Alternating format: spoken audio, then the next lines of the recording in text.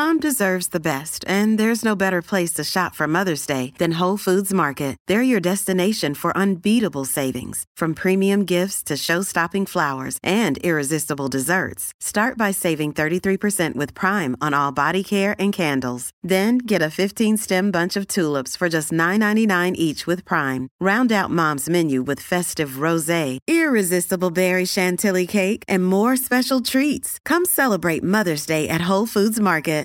G'day, Mike Hussey here, but you can call me Mr. Supercoach. KFC Supercoach BBL is back and there's 25 grand up for grabs. So what are you waiting for? Play today at supercoach.com.au. T's and C's apply. New South Wales authorisation number TP/01005. Want to witness the world's biggest football game? Head to iCanWin.com.au, predict Australia's score with a crystal ball, and it could be you and a friend at the FIFA World Cup Qatar 2022 semi-finals, all thanks to McDonald's. Maccas, together and loving it. T&Cs apply. It absolutely was a surprise. I remember the day I got told, I got a message from one of the sort of ATP officials asking if I had a minute to chat, and I thought, oh, bugger, what have I done? What fire are we going to have to start putting out now?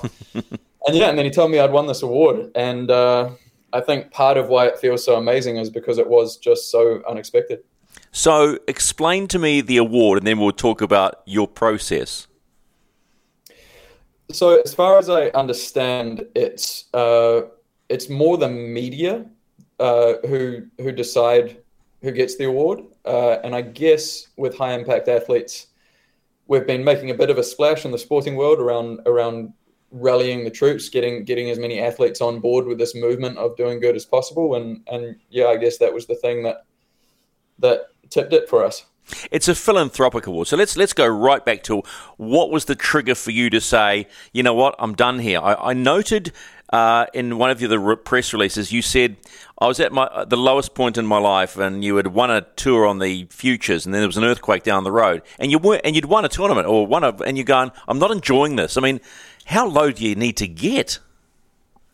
Yeah, look, I think every professional athlete would have a similar story. I think it's a very rare story that someone's just had a complete love relationship with something that you put as much effort into as a professional sport. Like you live and breathe it.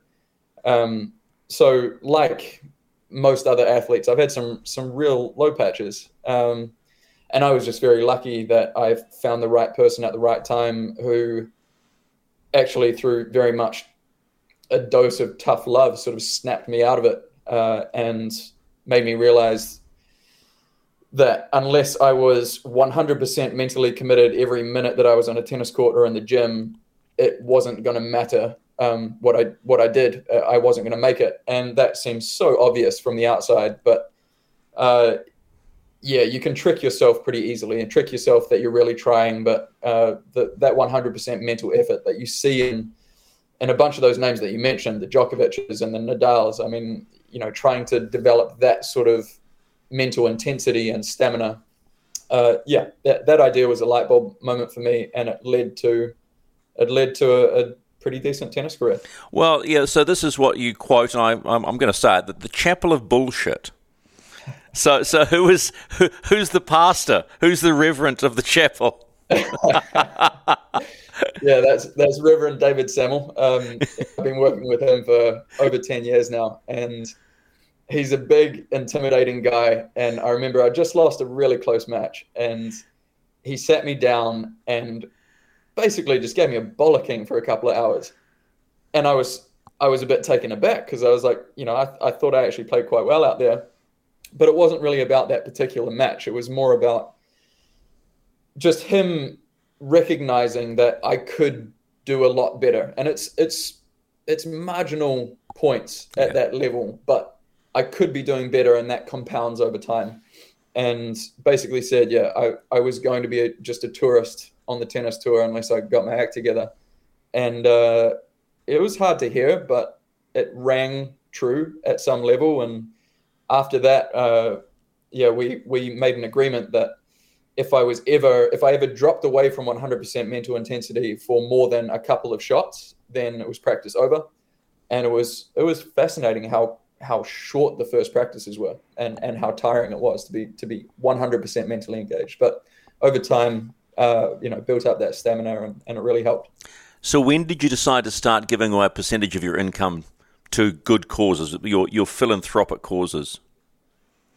So I believe it was 2015, that was the first year where I focused on doubles, and it was also the first year that I actually made a profit from tennis, because the expenses are huge, and unless you're earning decent prize money, you're not covering your expenses. So I put some money in the bank at the end of that year, and with that little bit of financial security, I felt this real desire to balance the scales a little bit, because even in team sports, the career of a professional athlete is very selfish, and it's necessary. You need to focus on yourself, but that never really jived perfectly with the type of person I wanted to be in life in general.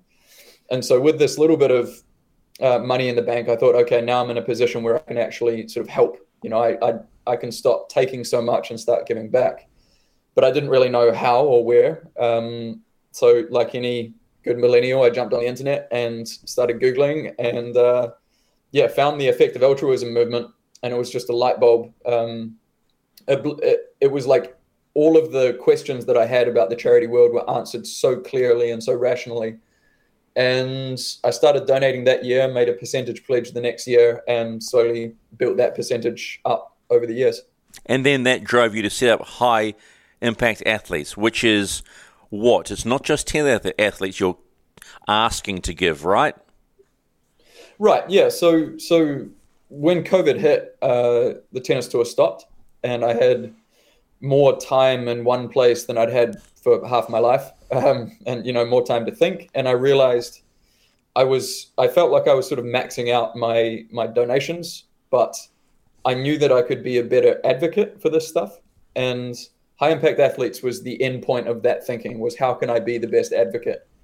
And I thought, I hadn't seen the ideas of effective altruism anywhere in the sporting world, and I thought it would be nice to create sort of a movement or a rallying point for people to get behind. And that led to High Impact Athletes. And the whole idea of effective altruism in a nutshell is the question, how do we do the most good possible with each unit of resource that we have? And for most of us living in developed countries, that's dollars. We can donate our money.